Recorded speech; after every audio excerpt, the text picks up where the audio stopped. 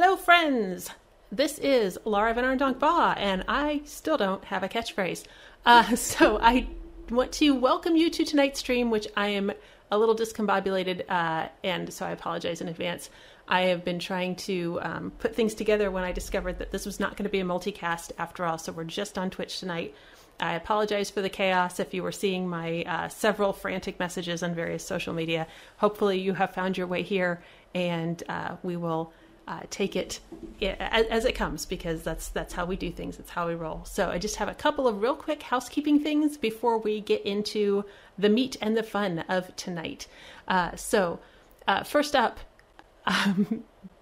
huge, massive thank you for all of you guys who were here and somehow made me a Twitch affiliate in like 3 weeks, which is insane. So I am just thrilled and so very, very grateful. And that was did not get enacted because, again, I was supposed to multicast tonight, and part of the affiliate terms of service is that there will be no simultaneous streaming. And I was supposed to have Susan on tonight and promised that that would be on YouTube. Well, that didn't work out for various YouTube reasons. So we are just doing it on Twitch tonight, which means I ran through the affiliate thing as fast as possible so that you guys could get loyalty points for viewing tonight's stream, which is great because that's how I'm going to be doing the giveaways. And I don't know if you didn't see them before, I have so many things I have no idea if this is showing on camera. Look, these are for the writing craft talks, and I have lots more stuff. And so those will be going out over the next few weeks, and they will be done through the points. So you get points just by watching or for interacting and various things. So you don't have to do anything except be here. So hopefully that is all working as of now, and you can get it for the stream. So yeah, and then I don't know. I should be more organized. I should have a list. So if you are not on my newsletter, please go ahead and get on that, and also on Susan's newsletter, and we'll talk about where those are later tonight. Speaking of, we have a guest tonight. Guest. It sounds so weird to say guest when I don't feel like guest implies a show, and it's really just like me talking. So I don't know if that's whatever. So anyway, the point is we have Susan Spann tonight, and I am absolutely delighted to be chatting with Susan. I'm a little bit giddy, probably showing. So Susan is a friend of mine. We actually met because we both write stories set in historical Japan, and then it went from there, and I'm just going to nerd out for the next however long we're here with Susan. I do want to throw up very, very briefly. Actually, you know what? Let me bring Susan in first. And we're going to do that now. Hey! Hi, Susan! Hello! How are you? And I can hear you. Life is fantastic. Okay. So very, very quickly, I just want to mention Susan is live from Tokyo, and then I am restreaming out to you guys. So there is a little bit of delay in the chat. Which, by the way, I just noticed Grace is here. Hi, Grace. Thanks for stopping by. Am I wearing TARDISes? I am not wearing TARDISes. I don't know where you're asking, but there are no TARDISes. So, oh, these are not TARDISes. They're just cute. But thanks for stopping by. Grace, meet Susan. Susan, meet Grace. This is thoroughly international right now. Grace is in New Zealand. Susan is live from Tokyo. And where I was going with that is there is a little bit of a streaming delay. So by the time we see your chat, we've actually probably moved on for 20 seconds or so. I noticed during Gen Con, sometimes it could be quite significant delay. So if we keep talking, it's not that we're ignoring your question. I'll run back and grab it. Just there's a little bit of a delay, so just be aware. And sorry, Susan, I was going to tell you that in advance, and you found out just now. So I apologize. I know it. It's all good. It's all good. Okay. All right. So with that said, we're going to launch. And part of the reason that I asked Susan here is she has a new book, which is largely an excuse, but we're going to start with it and run with it as a, legitimate excuse. And I'm going to hope that come on, there we go. She's like, oh no, come on, please focus. Oh, there it comes. Okay, ta-da. So my copy actually hasn't arrived yet. I ordered, even my ebook copy didn't come through, so I need to have a small tantrum so that we just have that picture. That's what we've got to work with today. But it's all good. Oh, hey, Seeker. Thanks for waving. So Susan, I'm going to let you introduce the book because you're going to say it so much better than I have. I've tried to encompass so many themes every time I talk about it, and I just end up kind of sounding, I just keep saying it's better than what I'm making it sound like. So I'm going to let you do the encapsulation of it, please. Okay. So the book is titled Climb, Leaving Safe and Finding Strength on 100 Summits in Japan. And it basically summarizes what happened after I decided that I was going to break away from fear and stop living a life that was ruled by fear and ruled by the things I couldn't do, and attempt to pursue my dream to climb 100 famous Japanese mountains in a single year, having never climbed a mountain before in my life. And then right after I decided to do it, I got diagnosed with cancer. So that became part of it too. But as you say, it's many things, but ultimately what I really hope that it is fairly fast-paced, surprisingly, even though I wasn't, adventure in the mountains and culture of Japan. And I hope something that will make people realize that if you dare to dream, you can change your world. And thank you for that sweet, sweet segue, because one of the things I wanted to mention is, I'm doing this video channel, in a variety of things because I'm generally bad at branding. But one of the things I wanted to talk about is my own work, because it's the me show. It's all about me. And while I am terrible at branding and I do way too many things and I'm unfocused, the thing that always is in there somewhere is somebody discovering they have agency that they didn't know they had. And I realized that is the absolute perfect tie-in to bring you in, because I mean, as you said, like, oh, I've never climbed a mountain before. I think I'll do 100 in a year. Like, what is that? Like, I want to make a life change. I light a scented candle. Okay. You want to make a life change. You swap hemispheres and climb 2 mountains a week. So, I feel like that is a legitimate, invocation of finding agency that you had not anticipated. We have a couple more people in the chat. I'm just going to say hello real quickly. We have Nan Van, hello, and Pastor Chris coming in from NorCal. So fantastic. Okay. Hey, Chris, that's going to be. I know him. Yeah. Hey. So all the waves, yay. So with that as the what am I trying to say? The springboard, I guess, of, you and I'll just say, coming back as somebody, I met you some years ago and you were from the outside looking in, you had success. You were an attorney, you were a successful author, you had a series running. I wanted to be you, all of this is going on, but you said it didn't feel like that inside. No. Yeah. So, so I guess what prompted that change? Because that's a pretty huge change you were traveling to Japan regularly, but then to be like, hey, I'm going to move here and climb 2 mountains a week. What was the tipping point that actually set you over there?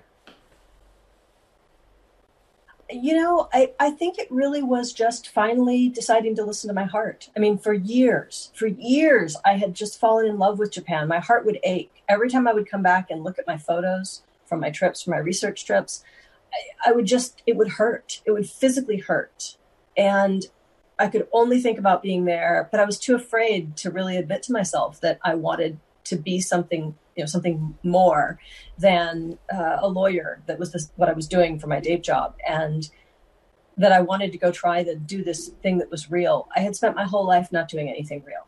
I write books. I love to be in my fantasy worlds. I love to read books, but I had never dared to step outside that and do something concrete. And I finally decided that I was tired of being afraid. I was tired of worrying about what if. I was tired of every single decision in my life coming from a place of fear. And the only way I could think of to face that was to throw everything into the wind and jump out without a net and see what life would bring. There is something to the, burn the ships approach. We're going to try this and we're going to make sure that if I decide to go forward, there is no going backwards. So I have to continue forward. But that's not the fun and easy way to do it. I think I think that's, go ahead. I was too scared for any other way, though. I mean, I was too frightened to do it at all. And literally the only way really was, burn the ships. Let's do, we're going forward. Yeah. Well, and I am, like I said, it's such a huge thing. And then I'm giving, so the slight spoilers here, but I already said that you beat cancer in the video promo. So people know cancer is involved, but that was a ridiculously fast diagnosis and reaction. And I mean, I remember you messaging me and if I'm recalling correctly, or something like, by the way, I have cancer and I'm having surgery in 2 days. Like, it was, how fast was that? Like, the official diagnosis came on a Monday, and I had a double mastectomy the following Thursday. So 3 days. That's insane, by the way. Like, that's, let me just throw some judgment from over here on the side of the ocean. But I mean, and if I recall correctly, that was right before you moved to Japan, right? Like, what was the time frame there? Yeah. In fact, I signed the book contract. What happened was I signed the book contract. I had the idea to do it. I started getting things started I started actually making preparations. You have to have a visa, obviously, to come over here. You can't just, willy-nilly for a year. And so I had to come over and sign my visa contract. So I had airplane tickets for December 20th. And on November the 6th, I went in for a routine mammogram just to get that out of the way. And on November the 7th, I found out that was, did not go as planned. They found cancer, which was malignant. And then on the 10th, I had a double mastectomy, and I was on a plane for Tokyo on the 20th because, as you do, I had just signed the contract. I was moving forward, and I just thought, well, I talked with my oncologist, and he had said that I did not stay, by the way, in Tokyo in December. I came back for treatment. But my oncologist just said, you're going to climb 100 mountains. This is 101. And it's the first one, and it will be the hardest, but we're going to get you through it so that you can go. And so we delayed my moving to Japan by 4 months so that I could undergo intense chemotherapy. And you know what? We're 3 years almost down the line, and everything's good. That's amazing. And just that's a major surgery, double mastectomy. Like that's not a 2-minute laparoscopic procedure, right? Like, and the people I've known who have undergone that's a fair amount of recovery time. And so be like, and I'm going to climb some mountains. Like, that is, what, did you have to make any changes? Did you have to make any alterations in what you were doing? Did it make it, just like how did that affect things? Because that is not how you were planning to do this. No, it wasn't. So we did, as I mentioned, we had to put a 4-month delay on coming to Japan in the first place, because after the double mastectomy, even though they did get the cancer, it had not moved into my immune system. The oncologist recommended, because my cancer was what they call triple negative, which means it was not responsive to hormones. So I couldn't take anything. Some women can now take a pill after they finish their treatment to keep the cancer from coming back, but that wasn't available to me. So I went through a 4-month course of very intense chemotherapy. We went through the level of chemotherapy for stage 2 cancer, even though I only had stage 1 cancer, because we wanted to make sure that we did everything we could possibly do to prevent it from coming back. And so my training, which had consisted primarily of walking, because I wanted to be in shape, I basically had to continue that during my cancer treatment. I would give myself the day of the treatment off. And then after that, I started walking again, 2,000 steps more every day until I hit over 10,000 steps. And then we'd continue that for a week. And then I'd go back in and get shot full of delightful chemicals and start it all over. Wow. That's, just again, it's 101 mountains, and that most of your other mountains you were able to do in a day, or 2 if you overnighted on the mountain, and that was a long haul. So that's going to be a part of the book that is going to be, I don't know how to say this without sounding horribly crass, but unfortunately relatable to a lot of people of struggling with. In some ways it made it. I'm sorry, I lost you there for a second. In some ways, That's okay. No, sorry, I stopped. I was like, oops, I'm talking over. No, I think it was really important. I think it was actually an important part of the book, and it was also a really good life lesson, which is that when you tell the universe, I think I'm going to face my fears, and your biggest fear is actually getting actually breast cancer. Be really careful what you ask for, because you might just get it. There's a certain.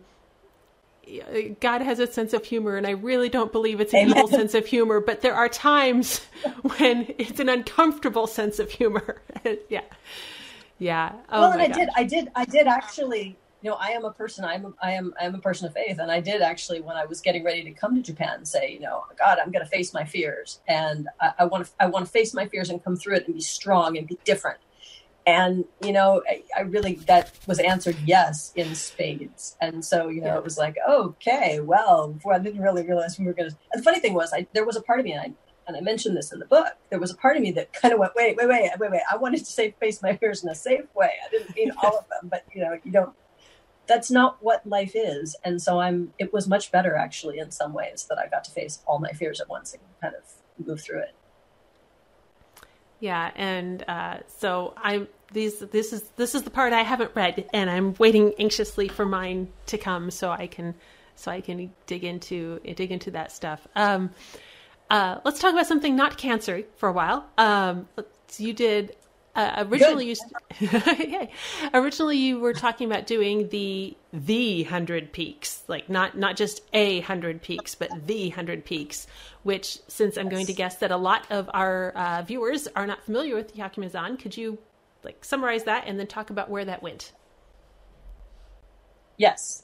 There was a very famous book, in Japan at least, written in the 1970s by an author and mountaineer called Kyuya Fukada, called Nihon Hyakume-zan, which translates roughly to the 100 Famous Mountains of Japan. And Fukada decided that he had been a mountaineer for a long time, and he decided that these 100 mountains, if you climbed them all, you would learn what the essence of Japanese mountains were. And it has become kind of the gold standard for Japanese mountaineers, but not for a short period of time. In Japan, it's viewed as something that you do over a lifetime. And over that lifetime, you accumulate knowledge and understanding and a spiritual bond with the mountains. And of course, being an American, decided, I'm going to do it in a year. Because, no woman, no non-Asian woman had ever climbed them all in a year. And to my knowledge, no Asian woman either, because, as I said, that's not the way Japanese people do these things. And so I decided I'd do that in a year, and realized fairly early on, and without doing too many spoilers from the book, not too early, about a third of the way into the climbs, but realized that I had to make a choice. I could face my fears, or I could achieve a mountaineering first. But I couldn't do both. I could not learn the lessons that those 100 mountains had to teach me if I rushed my way through it. And I came to the decision, which was hard, being kind of an alpha goal motivated person, which I really am. I mean, like you talk a lot about goals and motivation, and how the way my personal clicker was achievement of success, and I had to get there, and I had to achieve the thing. And so making the shift to address what were, for me, really issues of personal growth, that was a much harder decision, and something I struggle with it openly in the book, and ultimately decided that the goal was 100 mountains in a year and not living a life of fear anymore. And so that was the direction I decided to proceed. But by the way, I'm still climbing the Hyakume-zan. I've climbed 2 more since I finished the 100 summits. So that's still on the horizon. So it's still going to happen, just maybe not in that first year. So yes. All right. So what I don't think I put this. I don't remember if I put this in any of our video promos or not. But I had the absolute delight of getting to go to Japan and climb with Susan at the end of her journey, and that was fantastic. And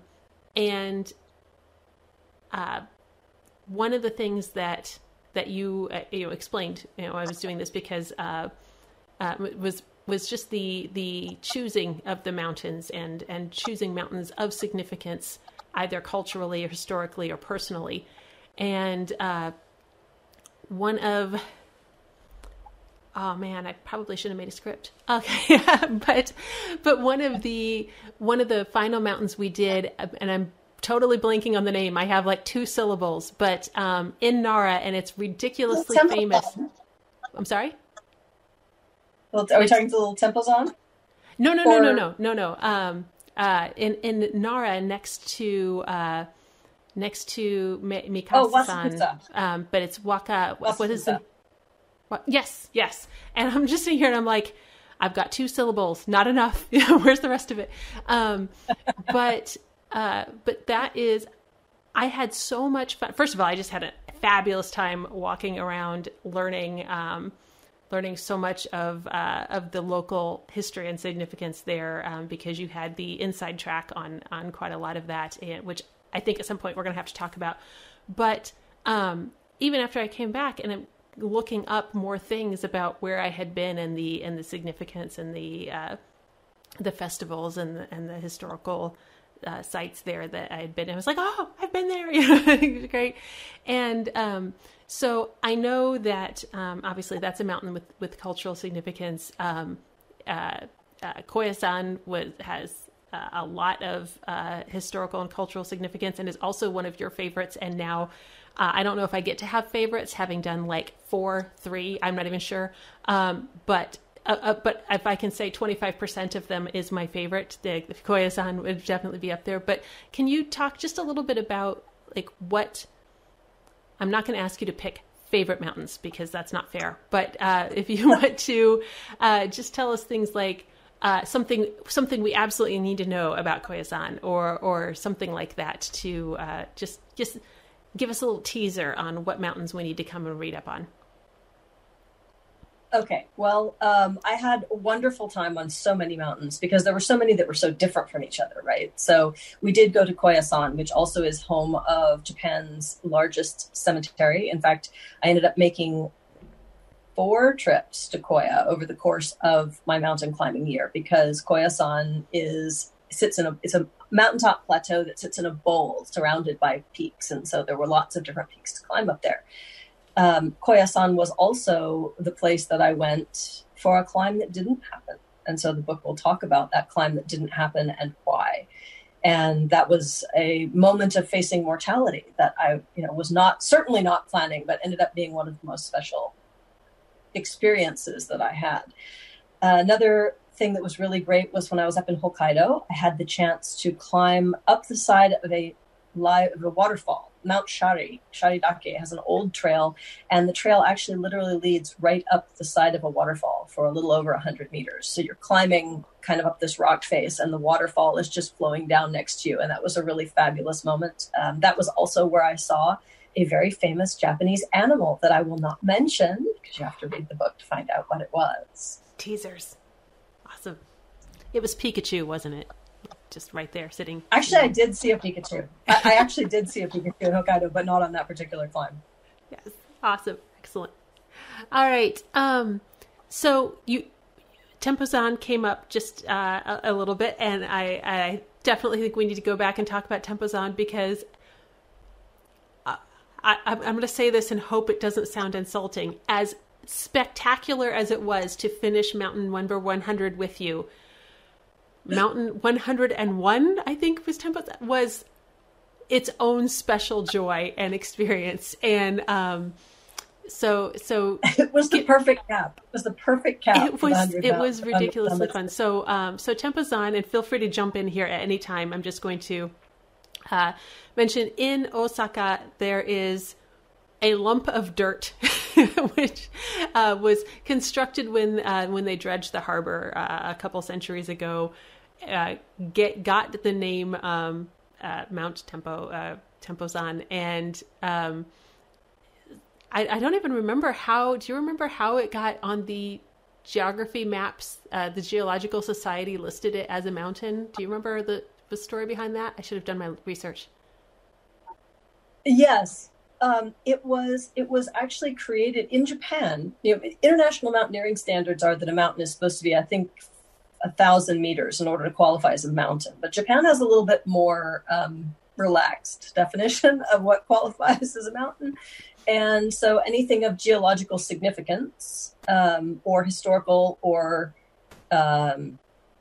religious significance, which is a lot of the mountains in Japan, can be qualified as a mountain. And so the Japanese Geological Survey decided that Tempozan, which was actually created during the dredging of Osaka Harbor during the 18th century, even though it is only, very short, did qualify as a mountain. And yes, I've carefully avoided the actual height because I wasn't sure if you had a way of revealing that or not. But it was definitely a challenging climb. Mountaineering is challenging.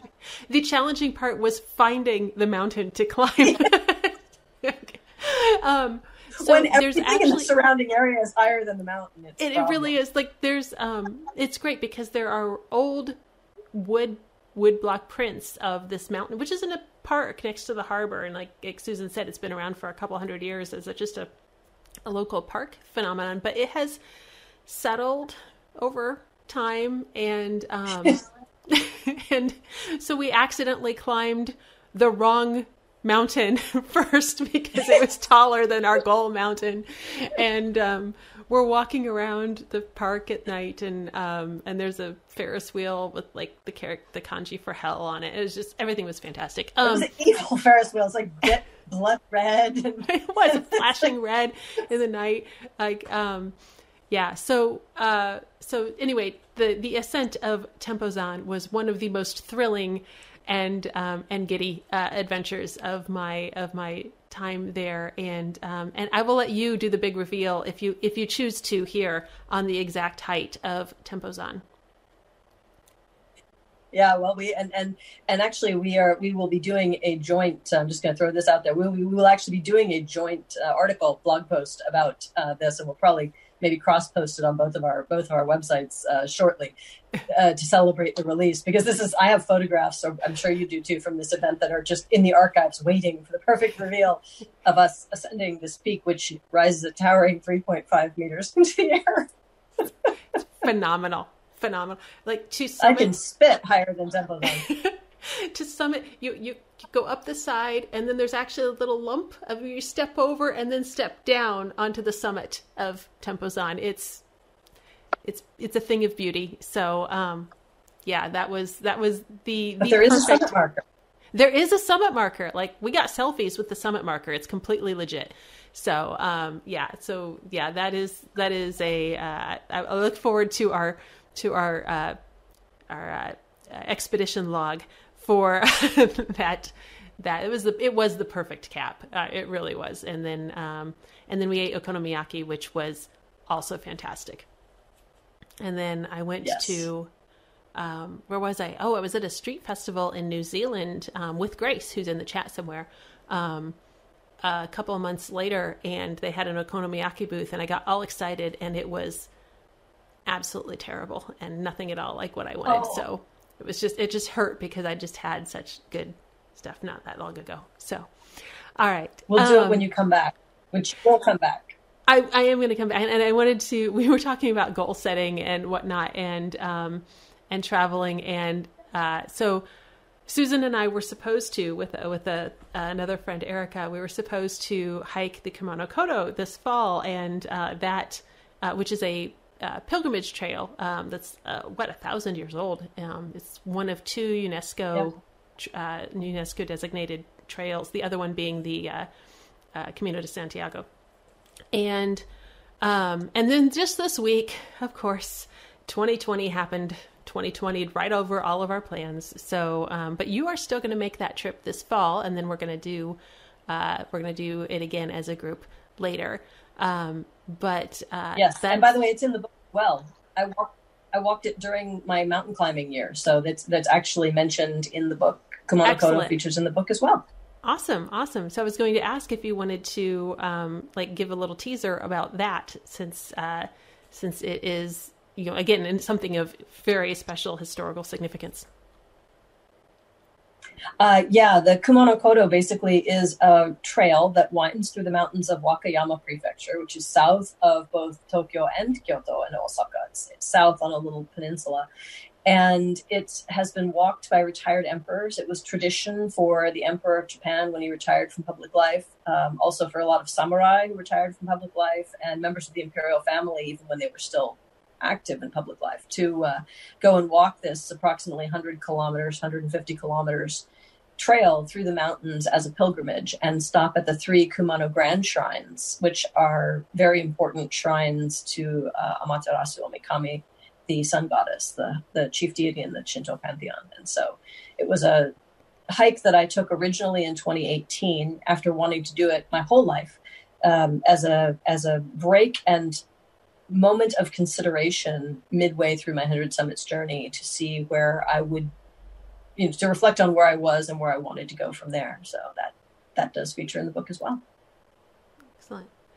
Yeah. So, and I wanted to throw open, I don't remember if I mentioned this, but if you are here in the chat and you have questions, please throw them into the chat. We're just going to be a little, like I said, possibly slight delay on seeing them, but this is absolutely open for discussion or Q&A or funny jokes or whatever.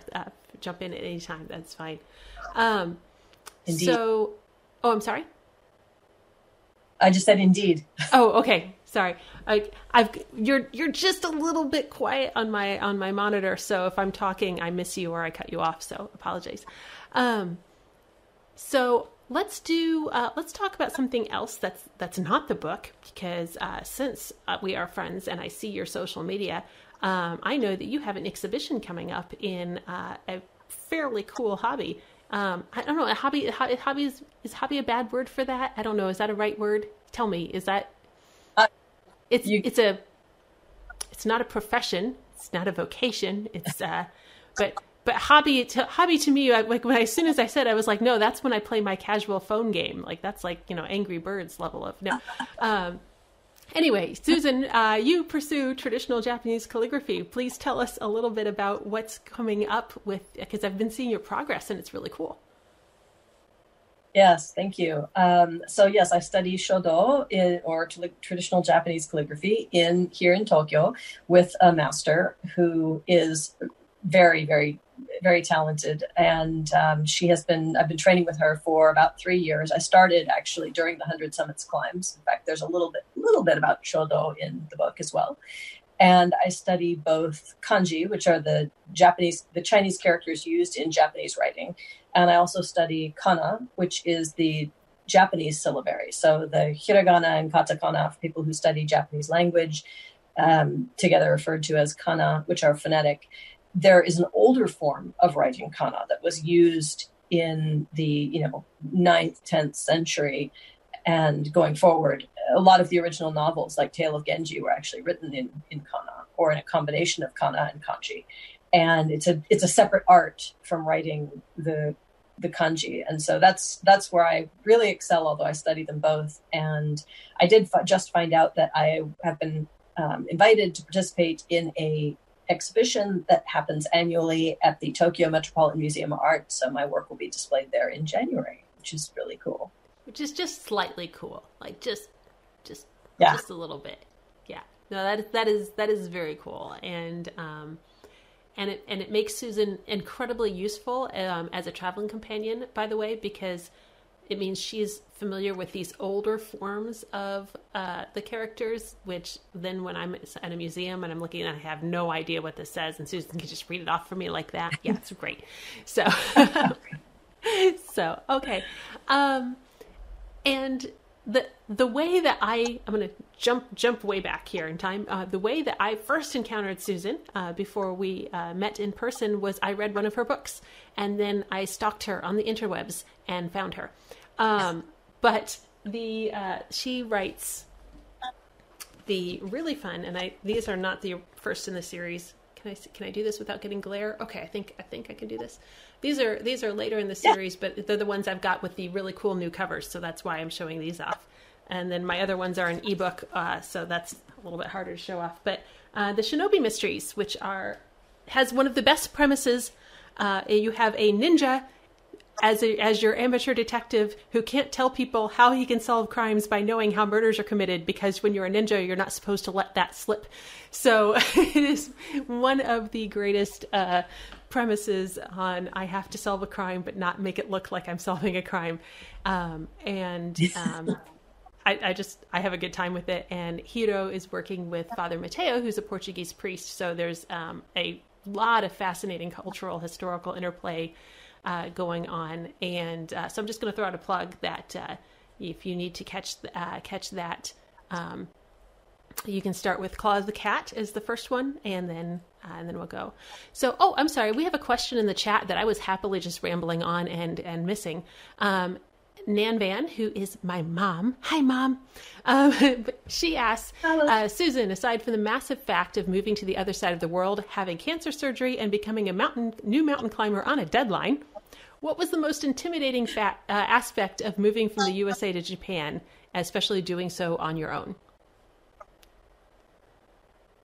I think the most intimidating aspect for me, actually, curiously, people do ask, what was the hardest part of it. The most intimidating aspect of it for me was dealing with the massive, well, there were two, right? The internal one was dealing with the massive fear that, what was I thinking?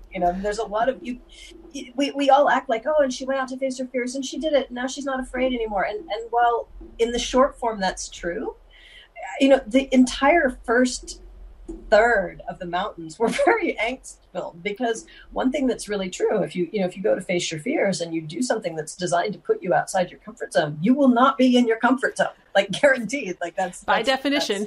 Yeah. It was the point, but it wasn't always comfortable. In fact, it was very often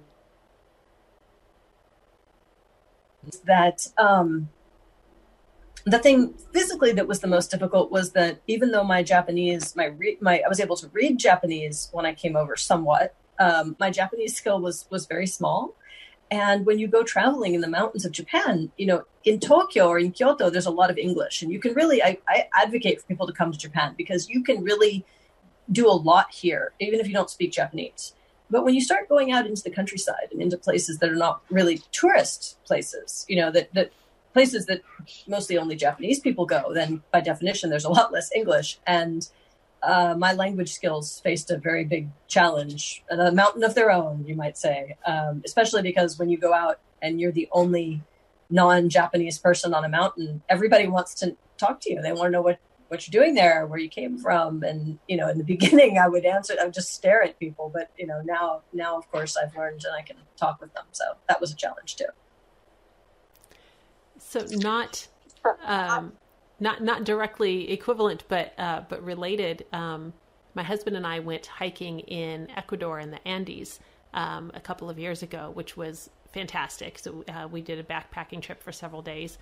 But I'm used to being able to get around if I need to in Spanish. I actually lived in Spain for a time. I certainly have perfectly decent enough, tourist Spanish that even if I go to some place that's not peninsular Spanish, I'm going to be able to, order a meal and get directions, no matter where. But, and I can usually have, conversations about hot air balloons or just random stuff that will come up. But then in this rural, exceedingly rural part of the Andes, and, we're trying to find our way, and there, of course, there's no signage. There's, we've got a general idea of maps, but that kind of thing. And so I'm stopping and talking to the farmers, and oh my gosh, I remember at one point we're trying to figure out our way to the next village, and I stopped and I asked for help, and I had probably 7 minutes of detailed directions from the local farmer. He had 3 teeth and a kind of Spanish native dialect, and he just kept going for 7 minutes. I got 1 word out of it, just one. And at the end, I thanked him, and I turned and I walked away with my husband. And I'm like, we're just going to walk until we find something. Like there was nothing. But we're so used to, and I think what was making me think of this is we're so used to in our modern age having so many fallbacks. Like English is very prevalent in most international cities. You can find some English signage or someone to help you, or we'll pull out our phone and use a Google Translate, or it's just any of these things. And it's not those aren't always available. And that is a huge stretch when, and you're like, oh, I could walk off the backside of this mountain and no one would ever see me. No one would know, like, kind of thing. And, yeah, so, it just made me think of it when you were talking about being out in the rural area and in needing directions. And like, I've had conversations on art theory in Spanish. Like I'm okay in most cases. And then over there, I was like, they will find our bodies in 2037. Like, I got nothing. I got nothing. So, we have a question from Pastor Chris. Sorry, I was just waxing emotive there. Susan has an artful and special gift for character dialogue in her Shinobi Mysteries. I'm wondering how or if internal personal dialogue finds its way into her experiences while writing Climb. Absolutely. In fact, in the Shinobi Mysteries, Hiro, my detective, is the sort of the POV character. And periodically in the books lapse into italics, which are Hiro's internal thoughts. And, he, not too often, but enough that I think they add to the book. It's a way to get into his thoughts, because my narrator is third person close for all the writer geeks among us. And so, as I was writing Climb, I started to realize that this book was not, there is dialogue in the book. I did preserve dialogue where I could with people. I took copious notes so that I would have the words exactly right for the book. But yes, I also discovered where Hiro's internal monologues come from. There is an internal narrator in my book, and it is also in italics. And that is partly because my internal critic was absolutely opinionated about some of the decisions I made over the course of my journey, and I decided to give that internal critic a voice of its own. So, yep, it's in there. Enjoy. Do we get arguing with the internal critic? Because I do that all the time. Okay, yeah. That's all the time. Yes. Yeah. No, my internal critic was very fond of telling me that I was going to die in moments when it was really not very helpful. And so how I dealt with that and, those fears. And actually there was curiously, there was a dramatic evolution in my relationship with my internal voice over the course of the year. I mean, which surprised me. And I didn't realize it fully until I had gotten to the end of the year and was looking back over my notes and went, wow, our relationship has changed. And that was fascinating to me. So that's something else that you will see if you read the book. Yeah. Yeah. And that's one of those intriguing things that when you're experiencing that minute change every day, you don't notice it because it's so small. But when you sit down and you go over compiled notes or you go back to old journal entries or whatever, and you're like, oh my gosh, this is a really huge shift. So that's one of the things I think is fun about reading someone else's experience. Like I can see a huge change because I'm not living the minute shift every day kind of thing. So I don't know if I said that in any way that makes sense. We're going to move on and pretend that it did. No, it does. Okay. It does. Thank you. Yeah. And plus my internal voice is also really sardonic. And so, very snarky and not always helpful really, but means well, I think. And so there's a lot of snarky internal dialogue that goes on in the book. And that was kind of fun too. I'm always down for snarky dialogue, internal or external. So yeah, that's my thing. But except when it's not helpful in a life or death situation, then you're like, can you just save that for the debriefing? Be good. So okay. Yeah. Yes. All right. So we were talking about Hiro and Father Mateo, and that it is a series. I hope I was saying, start at the beginning, because while each book is self-contained, there's also an overarching plot running through it that I'm probably not going to beg for spoilers and reveals here, but we never know. I might lose all inhibitions and I'll have no shame. But that is, I'm going to mention this because we had a number of people who came to this Twitch channel originally because of the Japanese folklore and story time from Japanese history and those presentations for Gen Con. And so if you are interested in the Japanese history, like this is your classic shogunate period piece, with the history running alongside these characters. So it's a really fun way to get that. And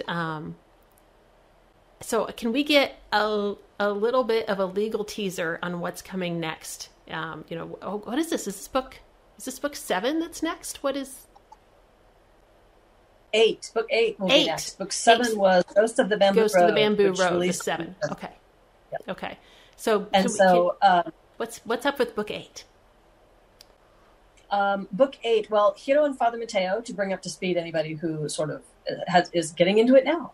Hiro and Father Mateo they first started out in Kyoto, where Father Mateo was basically trying to establish a mission to the common people, separately from the primary Jesuit mission, which historically worked with the samurai. And I kind of set it up that way on purpose because it gave... After being in Kyoto for 4 books, there was a series of events that forced them to flee Kyoto. Won't give you a spoiler on that, but just know that they're now on the road. They've been on the road. They have traveled to Koyasan. They have traveled what would become the Tokaido between Kyoto and Edo. And now they are finally arriving in Edo. So in book 8, which is called Fires of Edo, they arrive in Edo, and they are having to deal with a series of fires that have broken out there. And in the aftermath of one of the fires the following morning, the body of a samurai is found in the burned out shop of an artisan. And the question is, what is an artisan doing with a dead samurai in his burned out shop? And how did that man get there? Because the artisan claims that he knows nothing about it. And do we have a projected release? I know 2020 has thrown so many schedules off. Is that I'm going to quickly pass over that because I have a book delayed by 2020 and we don't want to even bring that up. So, but is there a longer view? Is that a 2021 release or do we know yet? It looks like it's going to be 2021. We will hopefully have an update on that soon, but I think it is going to be 2021. My apologies to everybody. I've had a book out every year since 2013, 14, 15, 16, 17, 18, 19, and 2020 decided to stick its finger in the eye of publishing all around. And so I think that's 2020. Yeah, like I'm voting 2020 off the island. We're all done. Thanks. Yeah. Listen. I think the phrase 2020 vision is going to mean something very different when we're all through. It really is.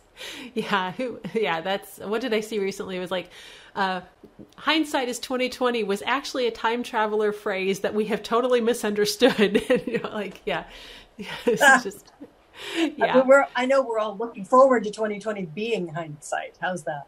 Yeah, that's for sure. So, okay, we have another comment from Nan who says, I just discovered that our local library system has 5 of Susan books and Climb is listed as an option. So yay. So, yeah. Awesome. And I'll just mention, for anybody out there who's not in the writing industry, never feel guilty about getting a library book of somebody's book. That is still supporting the author. The author still gets paid because somebody bought that book. Library books are great. Please get the library book. It's fine. Yeah. So, yeah.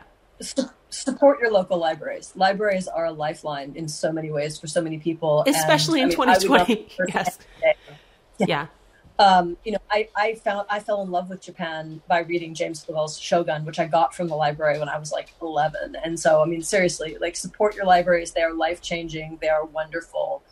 Big plug for libraries. I am totally, people say to me all the time, I'm so sorry I read it at the library. I'm like, what is that to apologize for? That's not an apology. That's fantastic. Wonderful. Read it at your library. Yeah. And that's another thing too, that I'll frequently tell people, if you can't afford to buy every new book that comes out somehow, with a lot of things, requesting them at the library is a fantastic way to support an author whose work you can't afford in that moment. Just put in a library request. It's great. Oh, she says she would like you to know that she did order a copy of Climb. I'm sorry? Thank you. I was going to say, and for people who might not know, because a lot of people don't know this, you can go into your local library and say, I'd like to read book X. Can you order it? And libraries have a budget for doing that. And so, you can go in and get them to order the book for you, and then you can read it for free just by asking. So Or in passport. 2020, you can request the book online. So you don't have to go in. Yes, because yeah, Susan is safely in Tokyo, but we're still here in the land of thou shalt not touch people. So yeah, if you order stuff online. So anyway, yeah, so she has her copy coming. She ordered it last week. So just you the libraries and ordering. We have covered all the bases at this point. It's fantastic. Okay. What else? I'm sorry. I just there's a Doberman in my lap now. She just showed up. And you've got a cat still near you, right? Is she still there? I want to introduce you to your. She's on. She's sleeping. Can we? Yeah, can let's we do get a this. peek? I'll try it here. Ubi. There she is. Ubi. Hi. What? Ubi's like I'm busy. I have important watching things to be doing. So we were talking before we got started. Before I realized that that this would actually be a really great thing to ask you about on the air, so to speak, which is Ubi and Ubi's your cat, and then you have a crow that has been coming to see you, and they are a little bit of friends. Yeah. Yes, Japan is very famous for its crows. Japanese crows are very, very large. They are the Corvus brachyrhynchus, or the large-billed crow. It's actually Corvus japonicus brachyrhynchus, I think. But the Japanese crows they tend to be large enough that most people from the States think they're ravens. They're very, very large. They're very smart, and they live everywhere. And there's a whole family of them that lives in the trees of a shrine not far from my house. And one of them has decided to sort of befriend Ubi. The crow will come and sit on the television antenna of the neighboring house and look in the window at her, and she would look at him or her. I'm not sure exactly how the crow identifies in terms of pronouns, so we'll just, go with that. They look in the window at Ubi, and Ubi looks out at the crow. And so I decided to start giving the crow an offering every morning. And so the crow likes donuts, so it doesn't get a whole donut, it gets pieces of a donut every morning. And so Ubi will sit at the window and wait for hours for Hachi, which is what we call the crow, to come and take the donut. And the reason that we call it Hachi is that in Japanese legend and myth, crows are actually harbingers of good. They are messengers of the gods, and specifically they are messengers of Amaterasu Omikami, the sun goddess. And the most famous such crow is Yatagarasu, the 8-span crow, which is a 3-legged crow of Japanese myth, and also the symbol of the Kumano shrines, which we mentioned earlier. And so Yata Garasu is a way of saying 8-span, meaning the wingspan of the crow, because it was supposed to be very large. But another way of saying 8 in Japanese is Hachi. And so in honor of Yata Garasu, the 8-span crow, I call this crow Hachi, or 8. So I'm feeling like a little bit dumb right here, because I've always known the crow's name as Hachi, and I've always just thought of it as the number 8 in my head. But with Japanese phonetics being what they are, Hachi could have been something else that I just wasn't aware of. But then as soon as you said 8-span crow, I was like, oh, hold on, I'm going to catch up here. So yeah, there we go. Grace in the chat is observing that you have an opportunity to say cronut when you give Hachi his little donut pieces in the morning. So yeah, what if I missed that? Yes, I never did. That's okay. It makes me feel better That's about awesome. the Hachi thing. So yeah. Okay. So, okay, great. Sorry, I'm still stuck on cronut puns. Like it's great. All right. So, I mean, I'm realistically, like, I could just sit here and nerd for a while, because I'm honestly in some sort of grieving stage, withdrawal, I don't know what, about missing my Japan trip with you in October. So excited. I should have brought him up here. I have a little tiny bit of, I don't even remember what they're called, but they're tiny little flower-shaped sugar candies, and we bought them in Kyoto last year, and on the street with all the candy shops. And I have just a few of them left, and I'm rationing them out like one every 10 days or something, because I'm not getting to replenish them. And so that I have no idea what they're called. I don't even know, like, they're not even my favorite thing, but I have left, darn it. And so anyway, They were traditionally a gift. Those actually were invented as a gift for people who came to see the emperor during the Edo period. No, it was pre-Edo period. Star-shaped candies. I'm sorry, we lost your audio there for just a second. So Emperor Edo period, and then something. The candies were gifts for people who came. That style of candy was originally gifts for people who came to visit the imperial family. They were sort of like gifts for people who came to see the emperor. So they are very, very Japanese. They are, and they have a little sheet with them with all the colors, and I don't know if they're supposed to be flavors or meanings or what. I haven't actually looked at the sheet. I just keep it tucked in with it just in case it is important. But I'm slightly embarrassed to tell you that if I've got it out and I treat myself to my one, and then it sits there and I look at it, and my husband will come by and take one, and I have to stop myself from being like, it's all I have. It's my little resource guarding there. It's pathetic. But yeah, I put up a video, just a tiny little snippet, because I was trying to cheat the algorithms, and I needed to get word out that we were not going to be on YouTube tonight, that we were just going to be on Twitch. So I cheated and put it on Facebook with a video so that the Facebook would show the post. That's how you work the system. And so I pulled a little snippet of video from our visit to Team Labs Borderless, which is the phenomenal, I'm going to say art. It's a walk-through art installation. I don't know another way to describe that. But it's a huge building. It's fantastic. Everything is done with projection. If you guys like go and hit it on the YouTubes.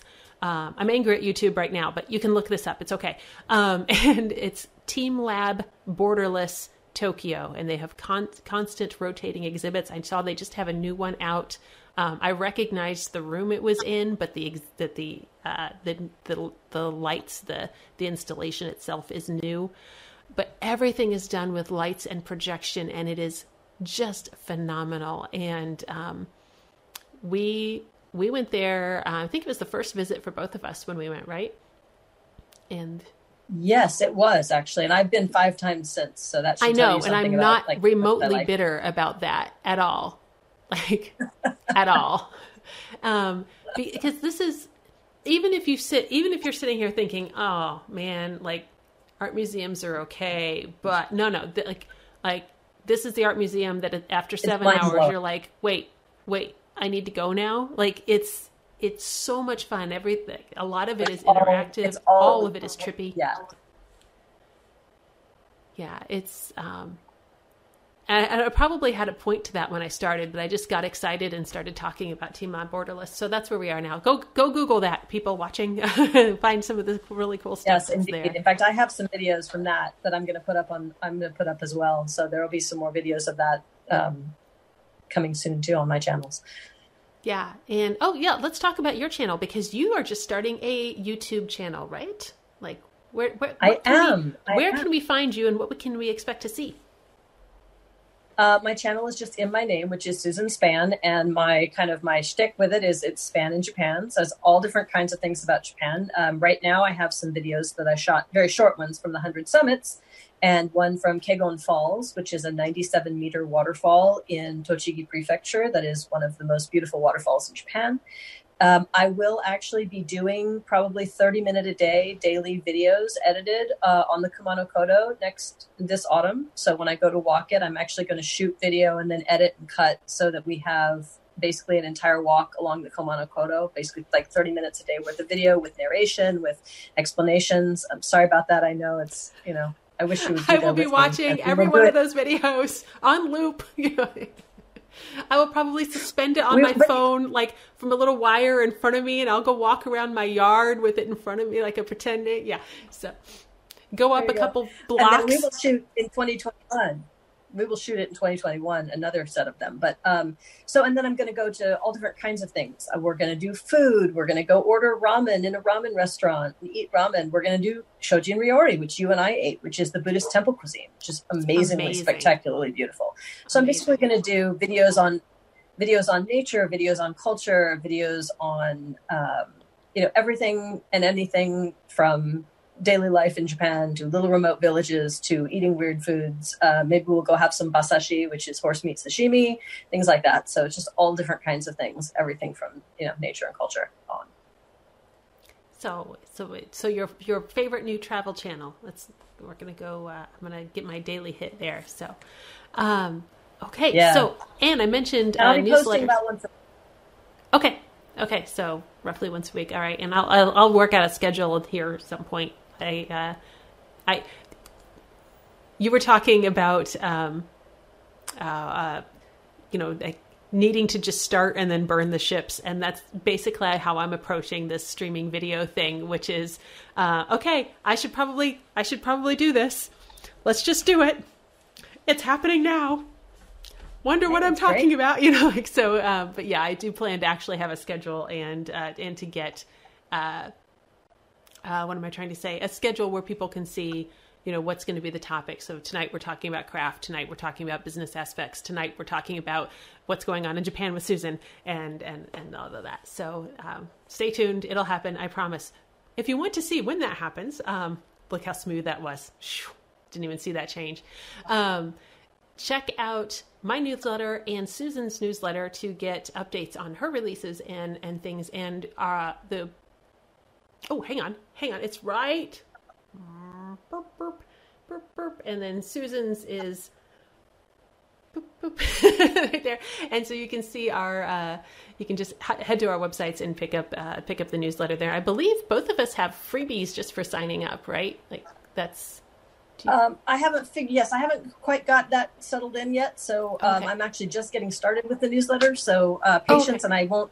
The thing I'll tell people is I do not spam you. Like I send mine's about a quarterly. It's very seldom. So it's not the kind of thing where if you sign up for it, you're going to be like getting something in your inbox every 15 minutes. I mean, like, what am I doing here? So yeah, I'm the same way. You'll forget to know me.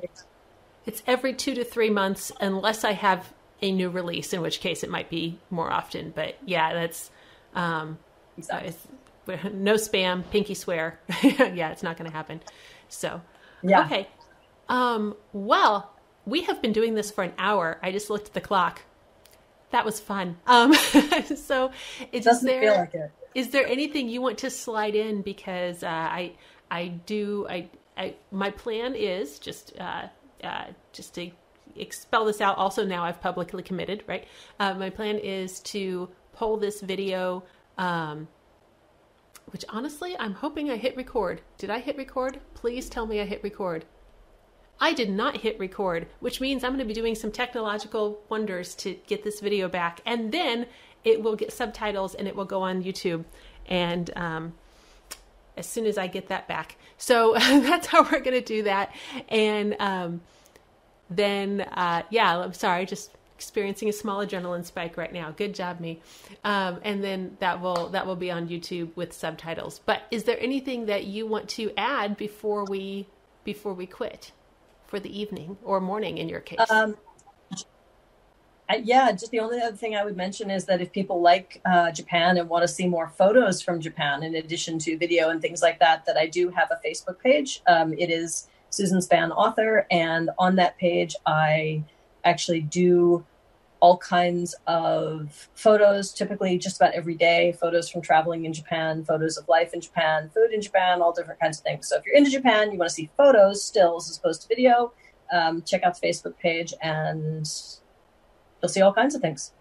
That is true weird. Because, it is definitely a highlight in my daily, people talk about doom scrolling in social media right now, and yours is like the bright spot in the doom scroll. So, positively can recommend.